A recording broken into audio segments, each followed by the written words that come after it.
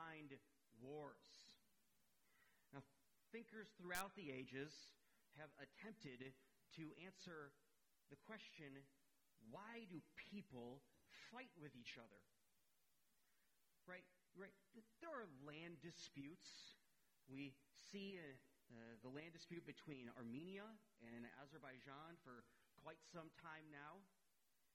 There are disputes over precious objects, copper, diamonds, cobalt, and others, rubber actually, has kept the Congo in bitter wars for centuries.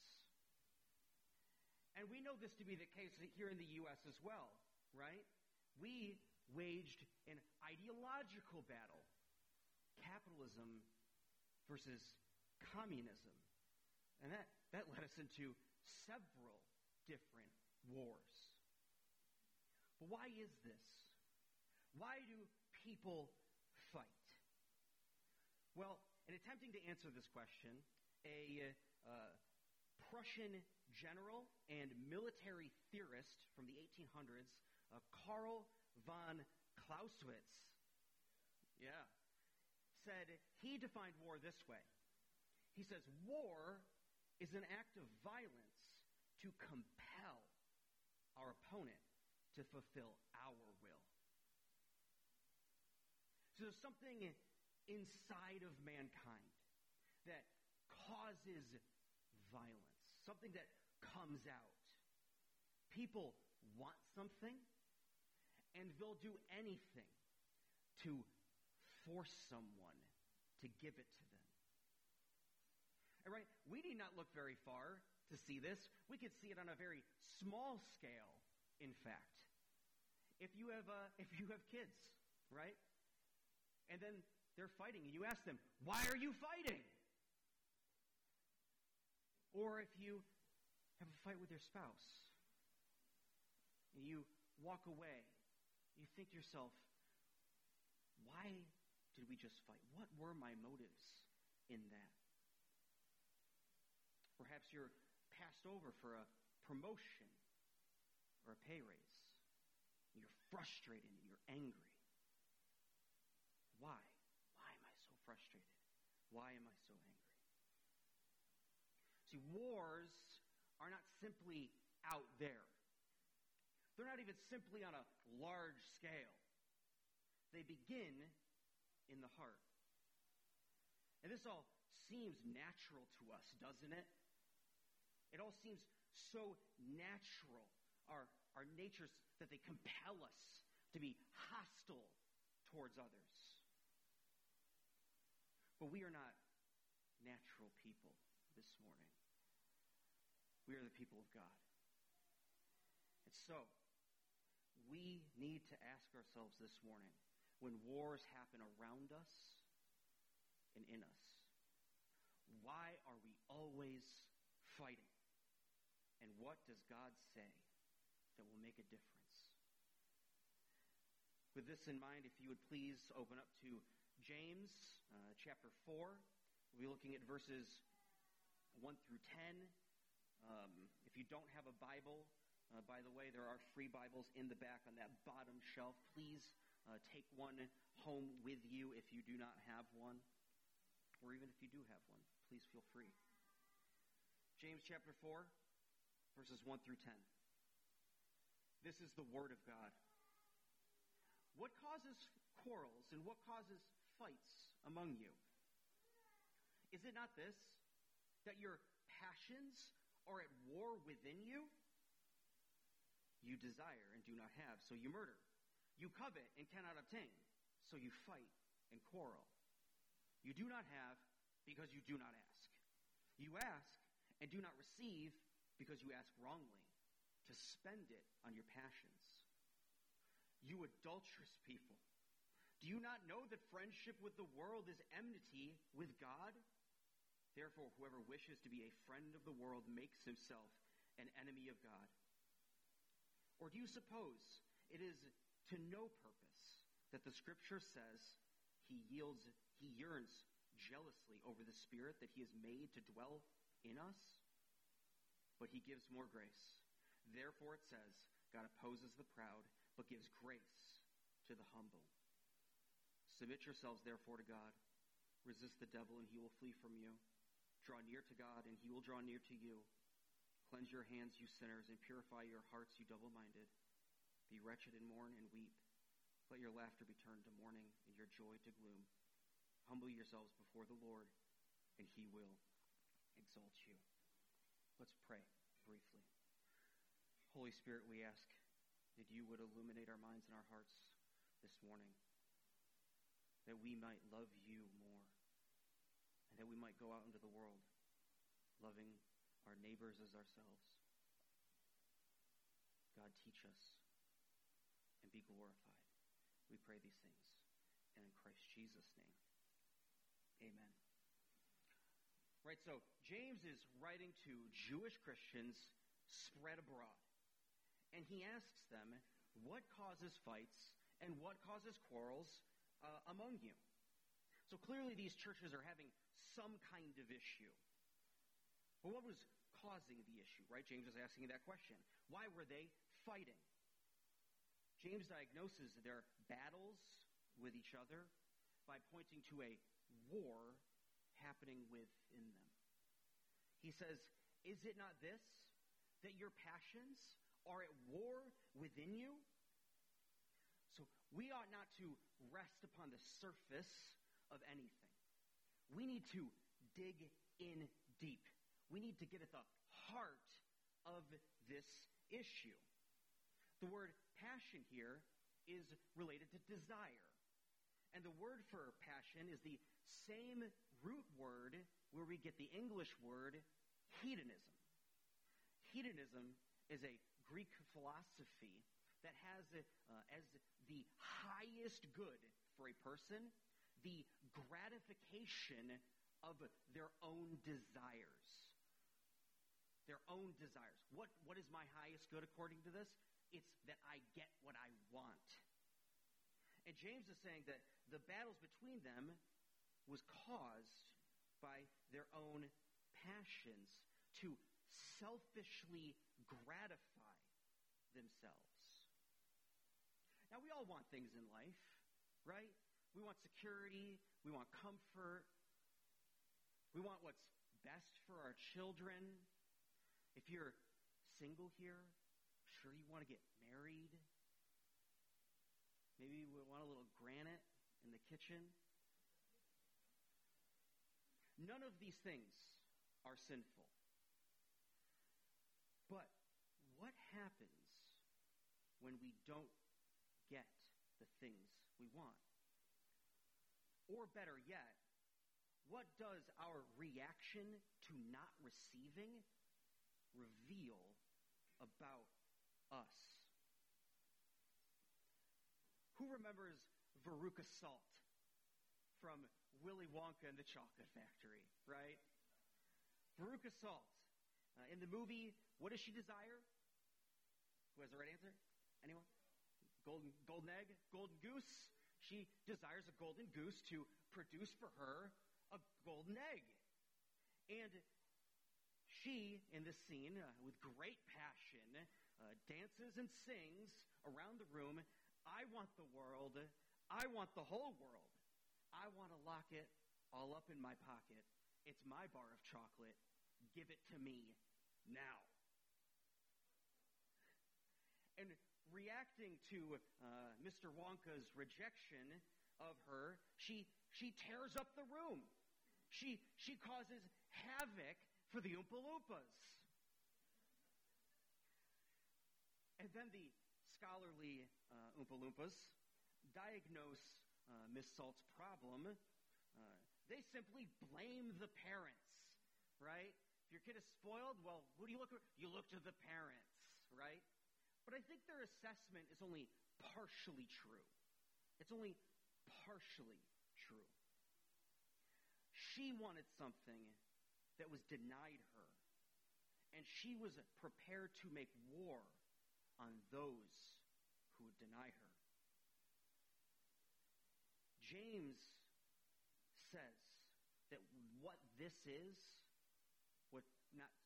what Veruca's problem is, and the problem that's happening in these churches is that of envy, envious desires. And he says that envious desires are proved by their fruits. He says in the next verse, you desire and do not have, so you murder. You covet and cannot obtain, so you fight and quarrel. Now, there probably wasn't real murder happening in these churches. That would be an extreme way of reading this verse. But there were certainly fights. They were arguing. You imagine, Jesus says if you have anger in your heart, you've murdered your brother.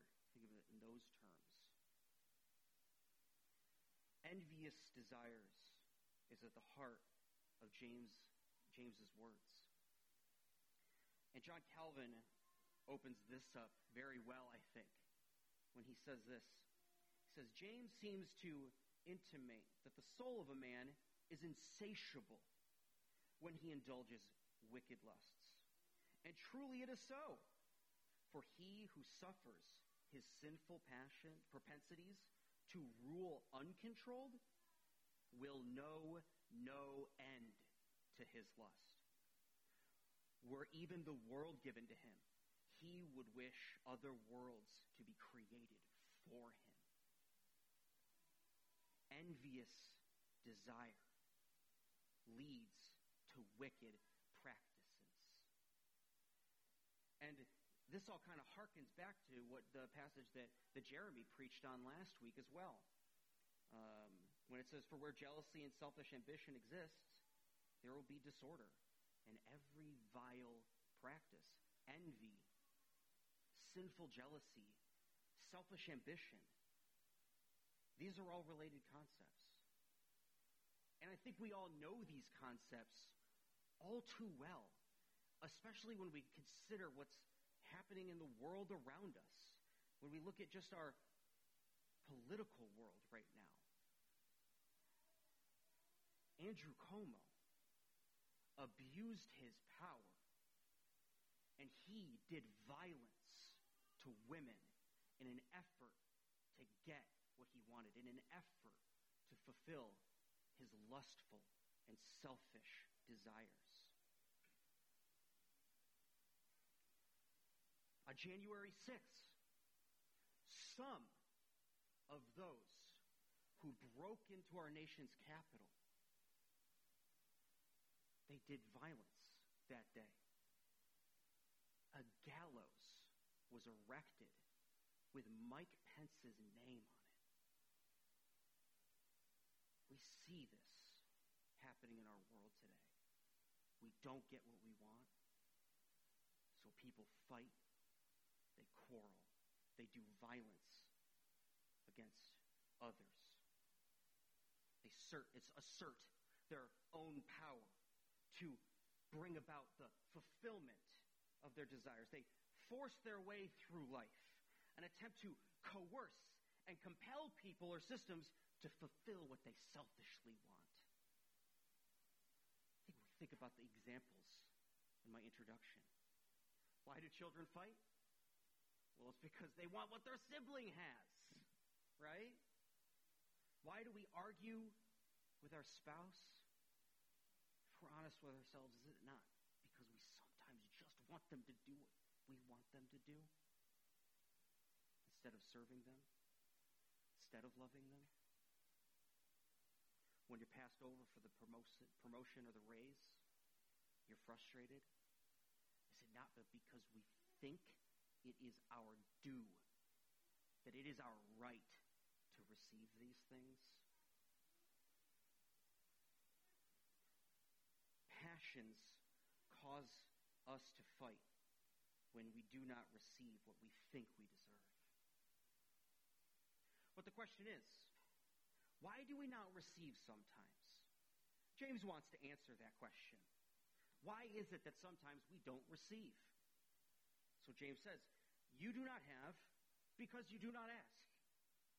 You ask and do not receive because you ask wrongly to spend it on your passions. Sometimes we don't receive because we simply don't ask God. Like, How unspiritual of us. How unspiritual. We know that the Lord grants good gifts. We know that he desires to give us all that we need in this life, and that it's within his power to do so. But sometimes we just don't ask. We don't bring it to the Lord in prayer.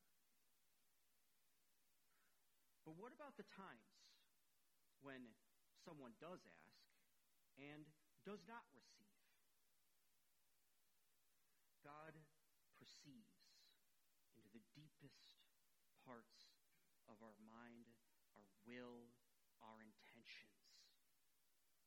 Because of sin, man is prone to pray to God with selfish intentions. Right? Isn't this what we mean when we talk about how some regard God as a kind of slot machine?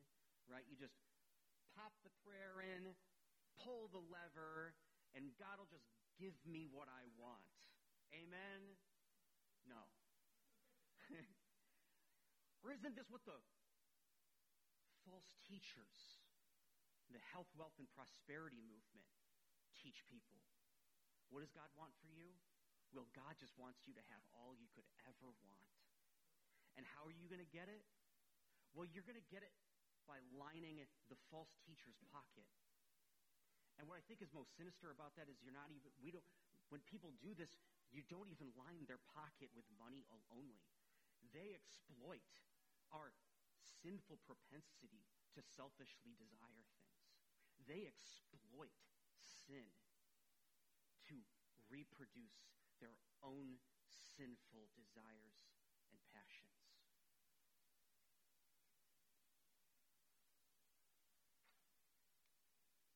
We should not be surprised that God does not answer these kinds of prayers. Matthew Henry says, if we thus seek the things of this world, it is just in God to deny them. Unbelieving and cold desires beg denials. And we may be sure that when prayers are rather the language of lusts than graces, they will return empty. If we pray only to fulfill our selfish desires, God is not honored in answering those prayers. Friends, this is a hard word this morning. This is a hard word.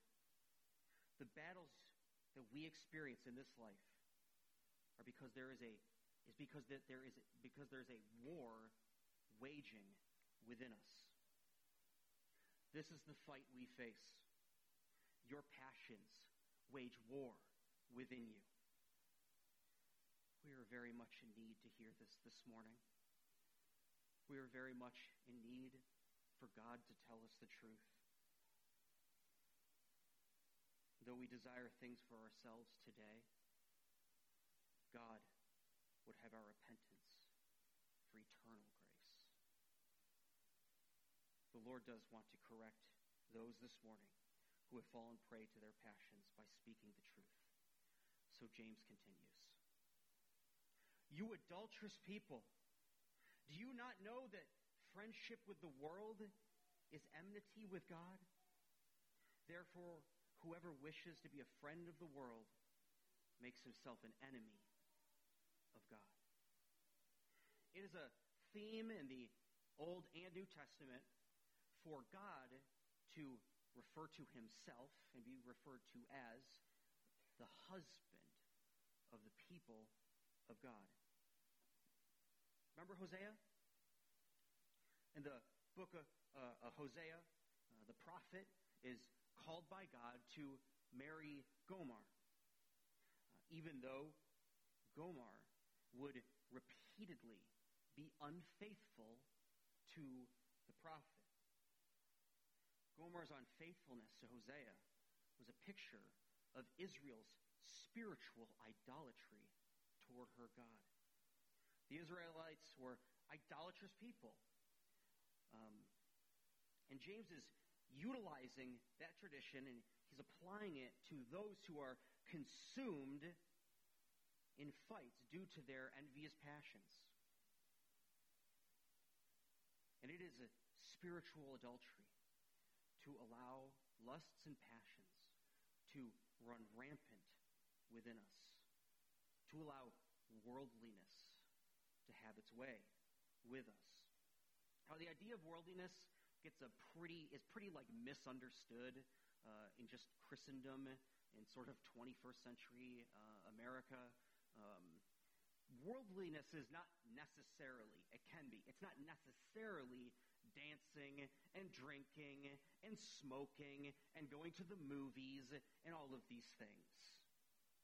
No, worldliness is rather the world's systems, its values, its morals. And it is the nature of worldliness to be an enemy of God. Those that do battle with the people of God, our enemy, is the world, the flesh, and the devil. And to be a friend of the world is to give in, to accept the world's way of doing things. Fighting and quarreling are the world's methods to take things by force. To be a friend of the world is to lie. It's to cheat. It's to steal. It's to do violence to one another. It is to say yes to the world, yes to the flesh, yes to the devil. It's to say yes to sin. And if one sets their mind, that is, sets it as their intention, to be intentionally moving toward, to welcome with open arms, to be a friend of the world, makes one an enemy of God. Giving into the world is spiritual adultery and enmity with God. Right? We're all a little tempted to cozy up a little too closely with worldliness. It is no surprise that the Lord would warn us of this morning. And this is true, especially considering who he is and how he regards his people. We read in our next verse. Or do you suppose it is to no purpose that the Scripture says he yearns jealously over the Spirit that he has made to dwell within us? Now, James isn't actually quoting one verse, which kind of makes this verse interesting in and of itself. He's rather, what scholars think what he's doing is he's kind of, in a sense, summing up something of the Old Testament tradition, something of the contents of the Old Testament. And it's really this, that our God is a jealous God. And we're not talking about jealousy like where jealousy and selfish ambition exist. There will be every disorder and every vile practice. And we're talking about a righteous jealousy, the kind of jealousy that ought to exist between a husband and a wife. A jealousy, back off. She's my wife. That kind of jealousy. Or back off. He's my husband. That kind of jealousy. Our God is a jealous God. And he has his bride. And requires that all back off. That she has no other, that we have no other beside him. Do you know that God is jealous for you? That he has made his Spirit to dwell in you as a mark of infinite, great, and unimaginable grace? The church is his bride. Do you not know that when you fight and you let your sinful passions loose, that you're being unfaithful to God. When I do it, I'm being unfaithful to God.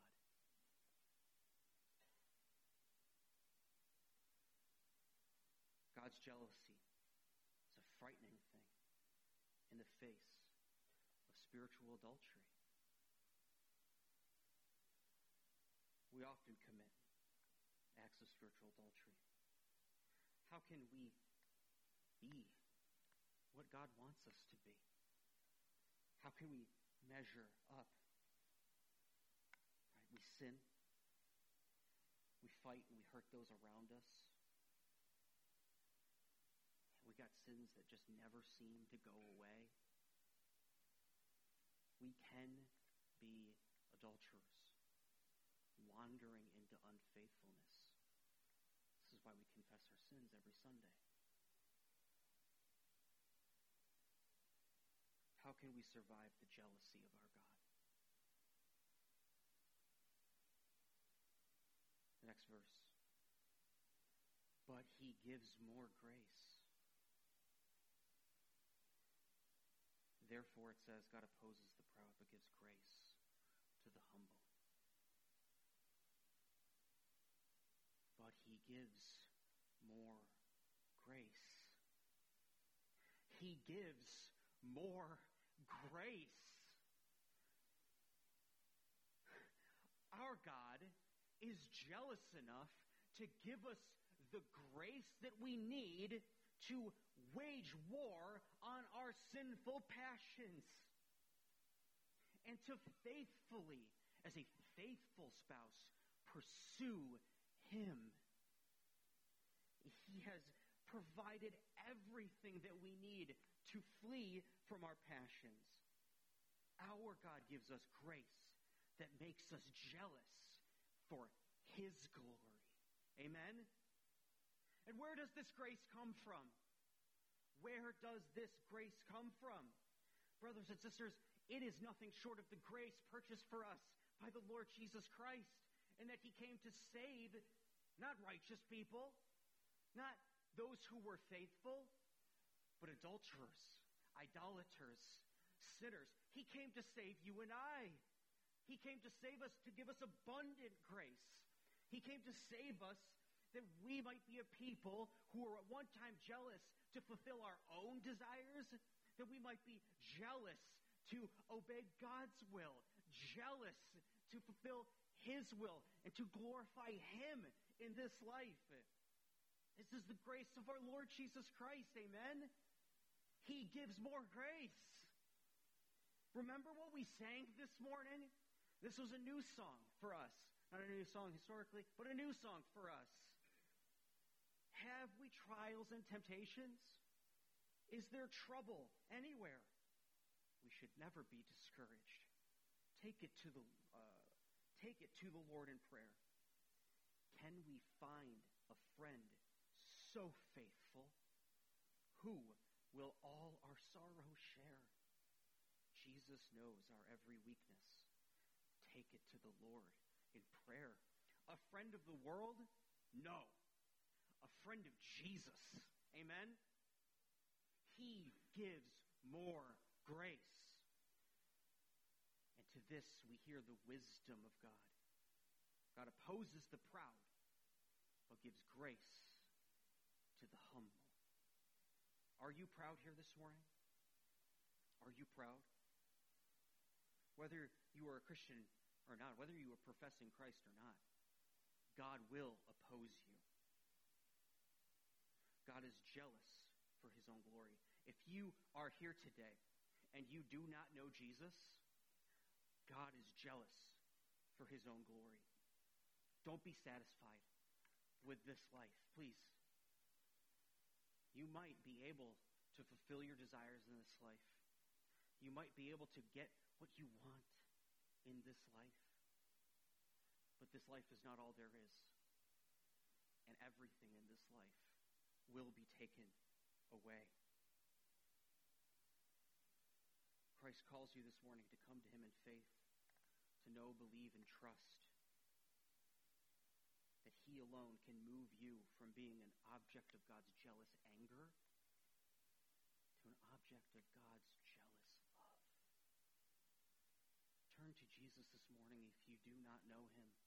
Please.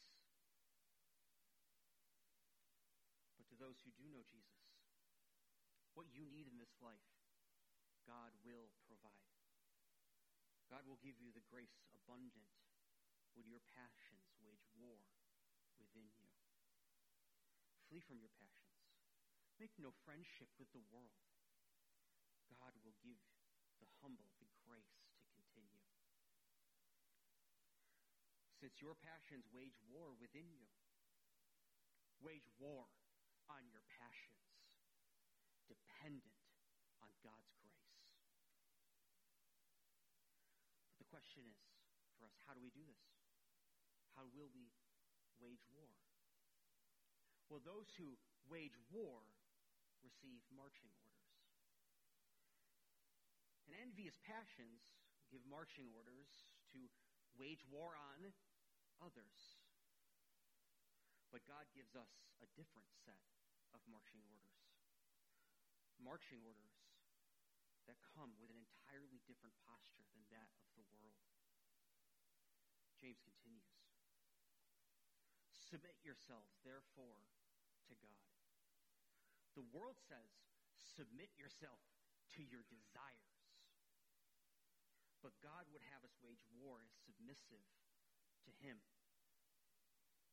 It is the way of the Christian in whom the Holy Spirit dwells, to submit to God, to employ his ways, his tactics, his methods, to fully buy into what God says is true and right. The proud are ready to do good only for themselves. But, as Matthew Henry says, submit yourselves to God, for he is ready to do good to you. How do we do this? What does submitting ourselves to God look like? We continue. Resist the devil, and he will flee from you. Right? The devil is the one who presses into us, who tempts us, right? He's the tempter, the one who would lead us astray, an enemy of God. He tempts us to give into our envious passions, to fight and to quarrel. But the devil is God's devil, and the devil can do nothing without permission. And this is a blessed promise of God, that when we resist the devil, he will flee from us. Amen? When your passions wage war within you, when you're tempted to fight for what you want in spite of love for God and love for neighbor, but you resist the temptation to fulfill those desires, the enemy will flee from you. Resist the devil when you do not get what you want, and he will flee from you. Brothers and sisters, wage war on the one who entices your passions to sin.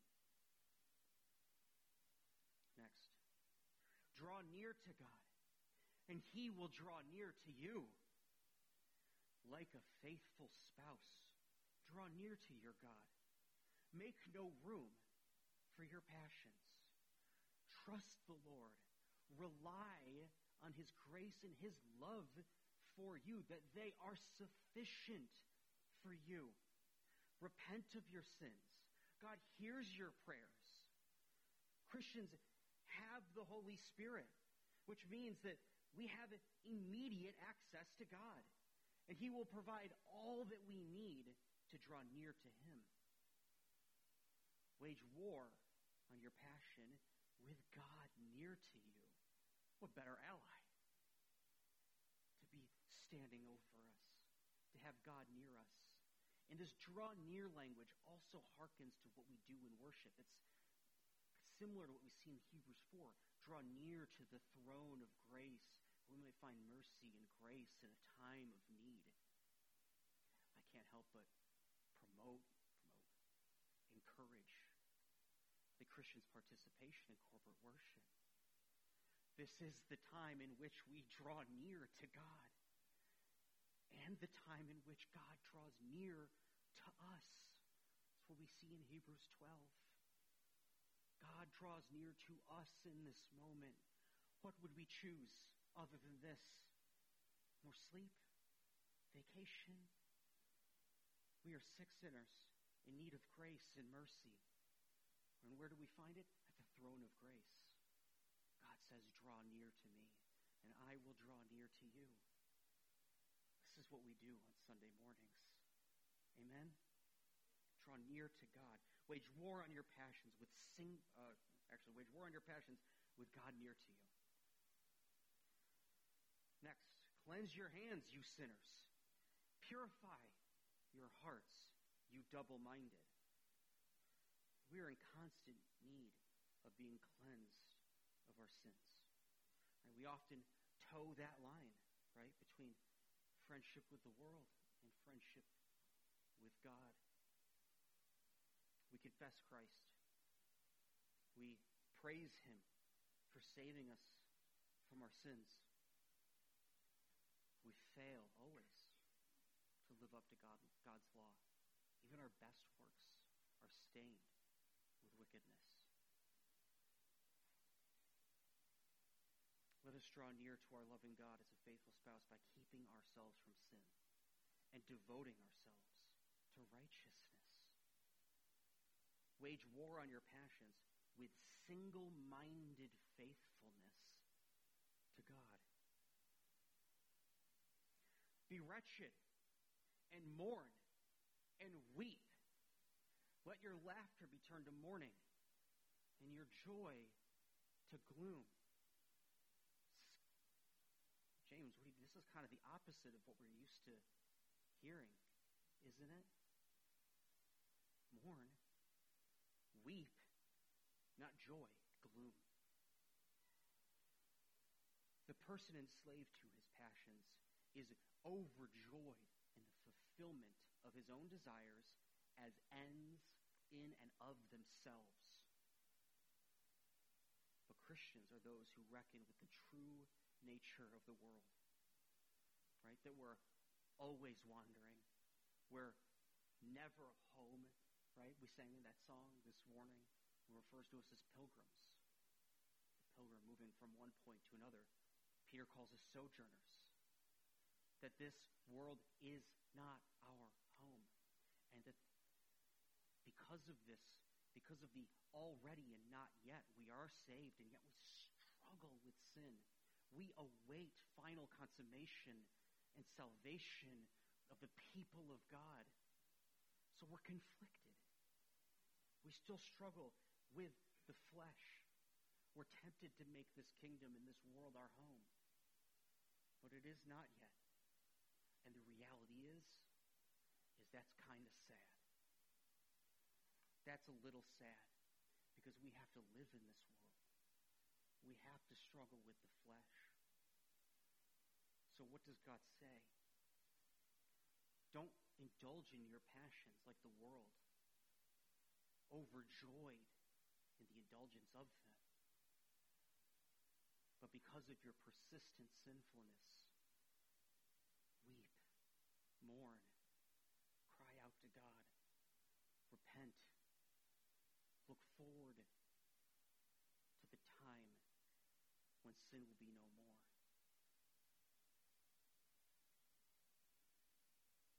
We are called to make war on our passions, not by joyfully indulging in them, but by mourning and weeping for our persistent sinfulness. Finally, humble yourselves before the Lord, and He will exalt you. The envious person violently grasps at what he thinks is his due, but the humble trust the Lord and what He provides. Trust the Lord's provision. Trusts what He gives in this life. This comes with a great promise that though we are low in this life, and that we'll always seem a foolish people to this world and the world's ways and system of doing things. But we trust in the Lord because He is working to provide for us all that we need. And in the end, He will exalt us.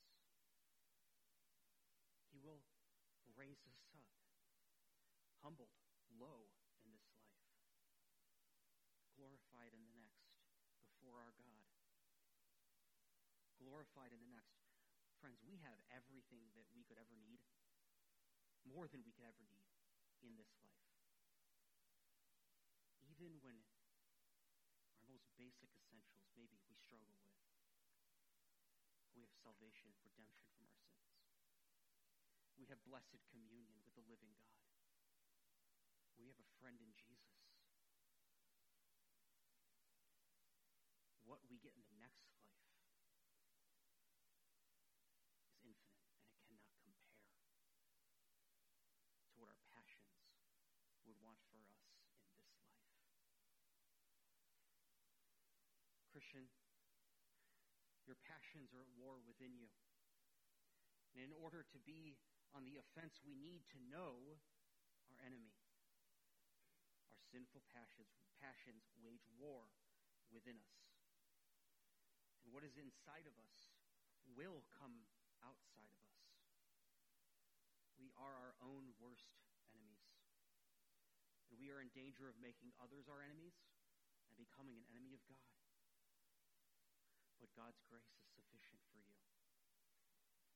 It is sufficient to give you what you need to continue to wage war against our sinful passions. Submit to God. Resist the devil. Draw near to God. Be of single-minded faithfulness to the Lord. Repent of your sin. Mourn and weep over your sin. Be humbled before the Lord, because in time He will exalt us. This is what God calls us to this morning. It is a hard word, but a good one, because our God is good. He does give grace. Amen? Since your passions wage war within you, by God's grace, humbly wage war on your passions. Let's pray. Our blessed and merciful Father, we come to you. We just ask for your help. God, you tell us the truth of our profound sinfulness. But by your grace, God, help us.